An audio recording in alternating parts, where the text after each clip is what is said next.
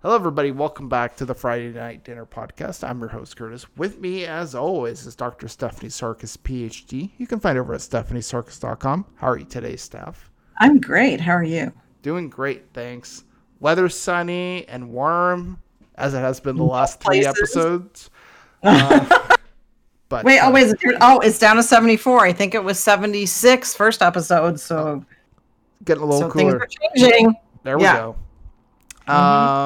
But yeah, we're here to talk about Gilmore Girls, and in particular, we're talking about the 11th episode of season 2, the 32nd overall, which is Secrets and Loans, and termites. Yeah, and termites, basically. This episode really is an excuse to have Emily and Lorelai together. Mm-hmm. Because the whole gist of the episode is that Lorelai and Rory, they find out that Kirk is now exterminator. We have a new role for Kirk again.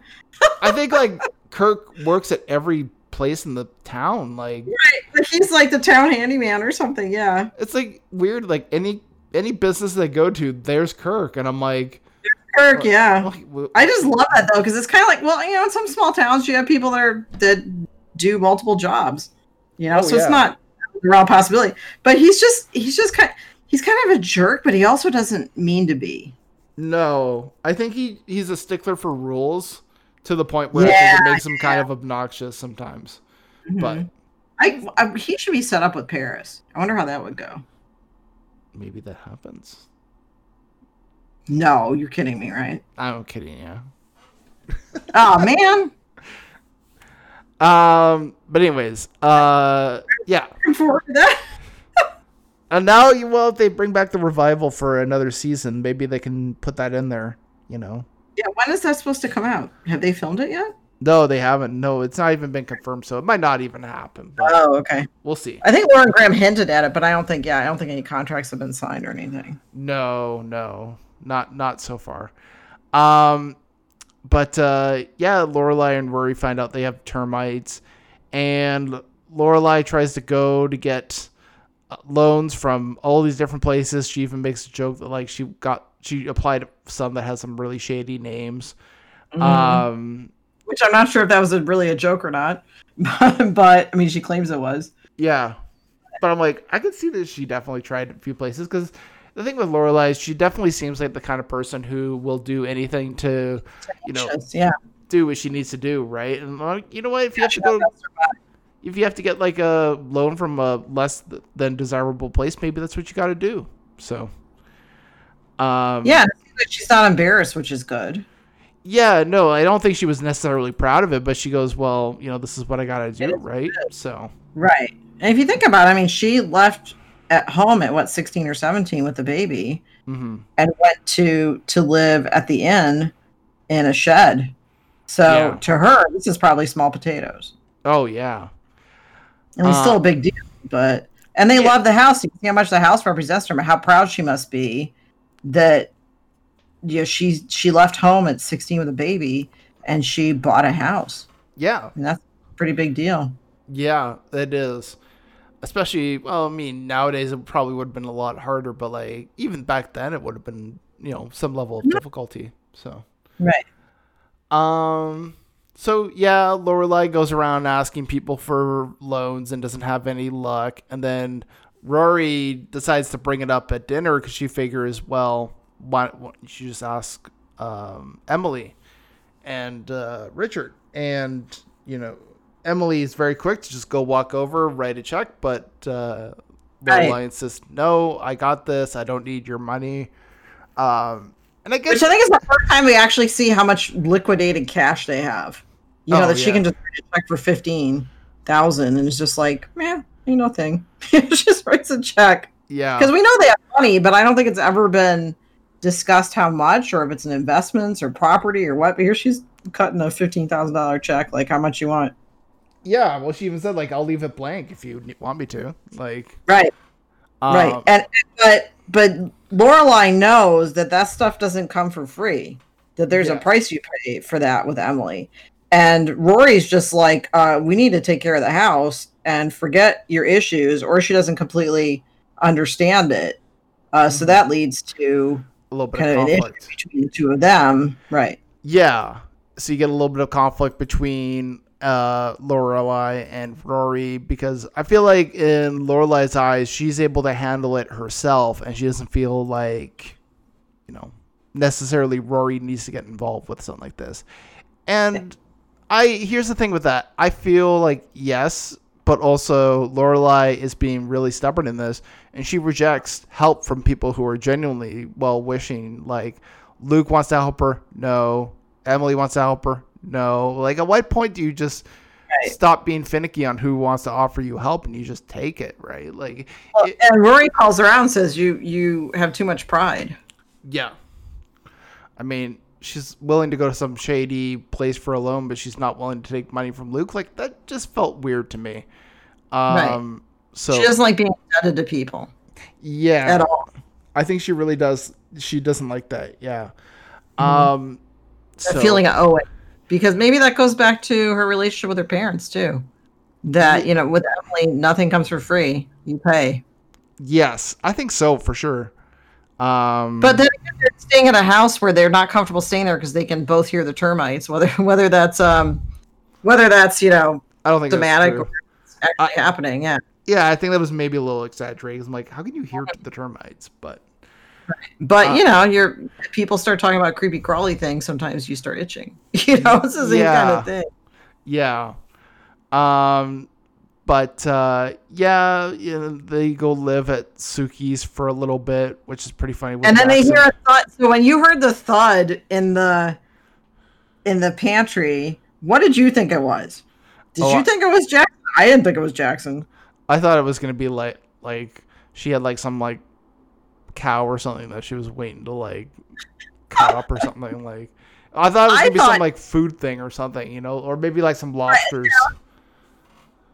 Yeah, oh yeah, that would make sense. I thought it was rats, and that the whole thing would be is that Sookie's like, sure, come on over. Don't worry about it. It's too bad you can hear the termites. And then it turns out she has rats. That she's kind of like just hiding it because she doesn't want them to feel bad. So it turns out they've actually gone from termites to rats, which is to me worse. Yeah. So I have this all played out in my head, but now it turns out to be Jackson, who has jammies with a picture of his younger self all over them. Which I thought was pretty funny. I had to go laugh at that. They were kind of cool looking. I liked him. I respect that. Like, he likes his younger years so much that he's willing to get photos of it. Like that's good. And it was a gift, right, from his cousin that owns a something printing company or something. Oh, did they mention that? I didn't catch that. Yeah, and he's got a whole bunch of different jammies. Yeah, but he was, I thought was kind of cute because they don't care. Yeah. Well, also too, we did get a little bit of a moment where Rory finds out that Lane is a cheerleader and she's not. Oh yeah. And then go ahead. And and then when they're cheering, she's in the front. Yeah. And just cheering a little bit out. Yeah, she's having fun. But you find out that she doesn't really feel comfortable telling Rory, and that makes a little bit of conflict between them, but ultimately gets resolved. Because they're friends. Why would they have conflict like that? Right. So, and then, the episode kind of culminates in Emily offering to help Lorelai get a loan, and then you find out that the only way is if Lorelai co-signs on or Emily co-signs on a loan, which I thought at the end of the day was good because I think that was probably a good middle ground for them. Lorelai can still pay it, and if she wants to basically ensure that Emily doesn't get involved, she just keeps up with her payments and she's fine, right? So. Right. I like that, and at the end of the day, she gets the money. She's still responsible for it. But, is that something she needed Emily for? Absolutely. Right. There's even the scene when she goes, I want you to treat me just like anybody else. And he goes, okay, you're not getting the loan. And then, takes a little bit of convincing for him to be like, yeah, well, you co-sign with somebody, who conveniently was also Emily, who was in the same room. Then, yeah. Sure. Right. But I thought that was a great scene of finding a compromise that works for everyone. Because, if she defaults, Emily's just going to write a check and cover it. Yeah. And then, if she wants to ensure that like Emily doesn't get involved and she can be responsible, keep up with the payments, and she'll be fine. So. Right. And then, yeah, like you said, she's not on the emotional hook because, again, with Emily, things come at a price. Yeah. I think there was like something like she wanted to do her DAR meetings at the end. Oh, yeah. She said at the end, she's like, oh, yeah, and I'm having my DAR meetings at the end. So as a member of DAR, I actually enjoy all the DAR references. Oh, really? Those are great. That's funny. Yeah. Yeah, I'm actually a member. So that's awesome. And we're really nice, too. I want to say, I think Emily has shining moments, but I'd say people in DAR are pretty nice. Okay. I was going to say, are they all like Emily? Shout out. Yeah. No, well, I think we saw some of them in some episodes, and that's not been my experience. But, yeah, I just thought that was funny that they're mentioning DAR so much. Yeah. And so part of me's like, oh, wow. And then I see like how they're portraying it, and I'm like, wait a second. We're not like that. You're right. Okay. Let's get on to favorite performance in this episode. Do you have a favorite performance? I would have to say Lane during her cheerleading. Okay. Yeah, she was really into it. She actually looked like she had to learn a lot for that cheer. Maybe she was a cheerleader anyway, like in her past life or whatever, the actress. But she really did a good job, I thought. Especially for, she probably had like a couple weeks to memorize all this or something. Yeah. Probably not that long. Oh man, there's this tough one. I'm gonna say Emily, just because Emily is always really strong. But I felt like in this episode too, like I liked her way of helping Lorelai without pushing her too far away. Like she did a good job of helping her, but also keep it distance, because I think she knew Lorelai would push back if she kind of got too involved. So I like that quite a bit, actually. Yeah, they're learning more about each other. Yeah, because from 16 until what, Lorelai's 32 in this or something. Yeah, they have not had a lot of contact. No. So pretty interesting to see the progression over the series. Yeah. Let's see. And who did you have for favorite performance? Did you say already? Yeah. Lane doing her cheerleading. Oh, yes. Mm-hmm. But least favorite, I don't know. I really like Kirk, but I thought he was pretty mean. And he went, and again, this is writing, not the actor, but I think he went beyond just regular Kirk wanting rules. And he was almost being a little cruel, I thought, to Lorelai, because he knows that she's stressed out, but he just kind of kept twisting the knife a little bit about the termites. That seemed like it was unnecessarily mean, and it didn't seem really unfitting, because he can also be a little empathic sometimes too. Mm-hmm. I'm trying to think here. They're all mostly good. Gosh, I would probably say the guy who played the banker, the guy who played Miles Hahn. I thought his performance was a little flat. I don't know. It just felt like he didn't, like he greeted Emily and he was cordial enough, but like there wasn't really enough to his character that made him interesting to me.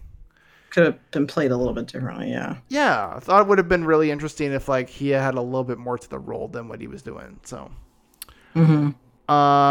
favorite reference? Do you have a favorite reference at all? I was thinking about some with ice cream. There was ice cream in this episode, right? Oh, when they're at the house and they get the ice cream out. There was something that was said, but again, I need to write it down. But then I start watching this show and I'm like, ooh. You want to live it? Yeah. And there's so many too at the same time. Well, probably DAR. Yeah, there you go. My favorite group. So, I've probably seen anything where they're mentioned, even if it's like like unrealistic or portrayed incorrectly. I'm like, woohoo! Yay, we get a mention. It's still nice to hear. Right? Yeah. There was one where Lorelai says to Emily, "I swear one of these days, Alice, Powell straight to the moon."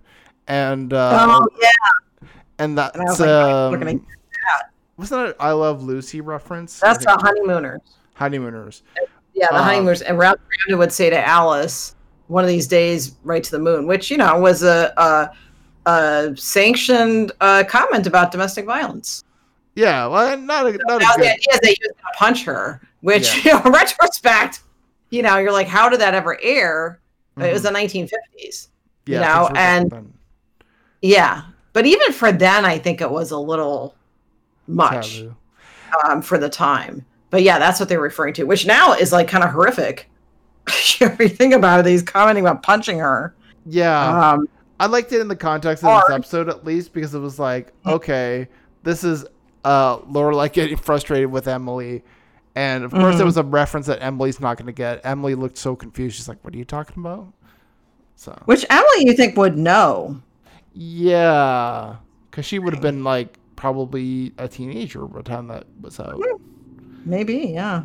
Or a child. Kelly Bishop's in her 80s now, right? Yeah. So she would have been a child or something. Yeah. So. Or she would have heard it. Yeah. So, yeah. What else? I bet she just wasn't exposed to pop culture either. That's possible. I think that's what it is. I think she wasn't as tuned in.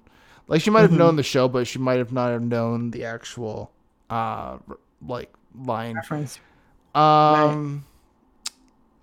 Yeah. And then, for favorite quote, I put, when Lorelai says, "You're not seriously sitting there," when she sees Emily, and Emily goes, "No, it's a hologram. Lifelike, isn't it?"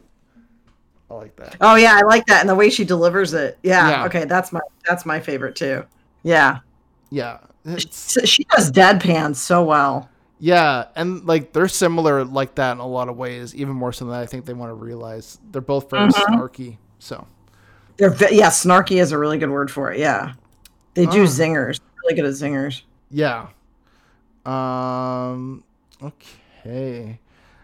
Let's see here. This episode's a different writer again. It's not the Palladinos. No, it's not the Palladinos. I don't know if this person's written for them before. Linda Louiselle Guzik.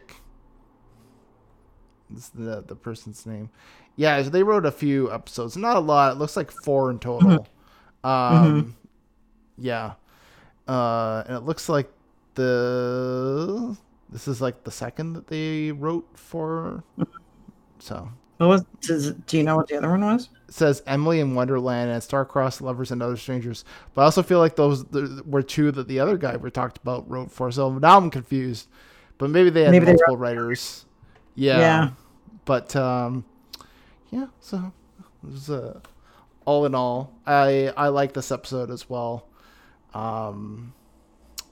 This one didn't have as much for me. I give it a 6. Okay.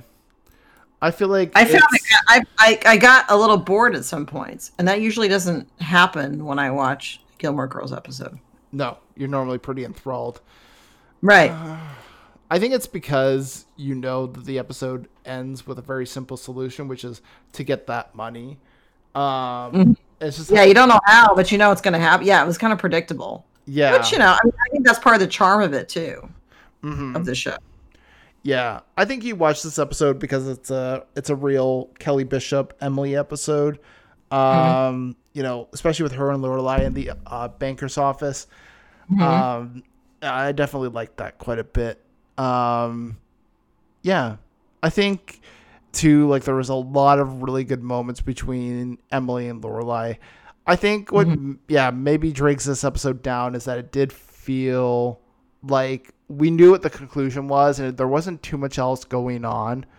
So it didn't feel like there was any. And Richard wasn't in this episode, was he? No. It felt like we were Richard having a central piece. All of a sudden, he probably had a gig somewhere and he couldn't do it because he's a guest star still at this point, right? Yeah. So he probably had a gig and couldn't do the episode or whatever. Well, it's probably pretty easy to work the script around so that he isn't there. Well, I think we also know too that he probably would have just given Lorelai the money too. I don't think he would have played along. I think he would have just been like, "Here's the money, get it built or get it fixed." Well, Well, I think that also tells you a little bit about how much money they have, again, liquidated, because, usually you would think for that amount of money that you would talk to your spouse first, just out of respect and courtesy, right? But she's like, well, I'll write the check, whatever. Like, she doesn't even feel like she has to talk to him first. You're like, that's when they got a lot of cash, is that she doesn't even, I mean, maybe that's separate accounts. I don't know. But the fact that she doesn't even think about going, hey, do you mind if I write a check for $15,000? Just tells you a little bit about how much money she has, or they have. Yeah, I think consciously it seems like his lack of an absence really sort of got chalked up to, I think he would have just probably solved the problem a little faster. You would have probably had a shorter episode if he was right. And maybe that's why he wasn't there. So I think that's what I think, at least. But he probably had a role somewhere, because he was a demand actor, right, at that time. Now he's gone, but I think he was in quite a few things. He was Herman Munster and something. He was FDR and Annie in 1982, I think. Yeah. So he was quite a few things. So it wouldn't be heard of that he had a gig. He was in MASH as well. Oh, that's right, he was. Yeah. So, okay. So what would? Oh, I don't think I've given my score yet. What did you give this episode? Oh wait, I did. I gave it a. What did I give it? I gave it a 6. Yeah, I gave it a 6. Okay. I feel like I'd give this a 7. I think it was good. But I felt like we could have just gotten a little bit more of different side plots, something to just kind of keep us going a little bit more. Yeah, there was not a lot of B subplot. Yeah, except the thing, and that was kind of a throwaway subplot. Yeah, just felt like we were really missing out on something that kind of really make the episode interesting, aside from just getting the termites done. Would have been interesting if she goes and stays with Suki, and you maybe find out that Suki and Jackson are having a fight or something that kind of just makes it a little bit more kind of oh, what's going on? Just lacked that a little bit. So right. There were opportunities and they just didn't take up on them. Yeah. No. So, but it did flesh out the characters a little more, so that's good. Yeah. Well, you can find stuff over at stephaniesarkis.com. Gaslighting is the book, and Talking Brains is the podcast. I've said this 4 times today. I'm surprised I still remember. You're never going to forget. You're going to say in your sleep. Yeah, probably. In your sleep. Yeah. Talking Brains is the podcast. Someone will be like, what are you talking about? Listen to it. Yeah. But yeah, go check it out. Go read Gaslighting on Google or on Amazon. Leave a nice Google. Review. Okay. I was gonna say I meant Amazon. These tech companies all blend together. And then I'm read a legitimate copy of the book, please. Yeah, don't just Google the book and find some sketchy website that asks for your social insurance number or whatever. And then I'm over at ThreeAngryNerds.com, where we've got content going up almost every other day. So that's exciting. And until next time, everybody, bye for now. Bye.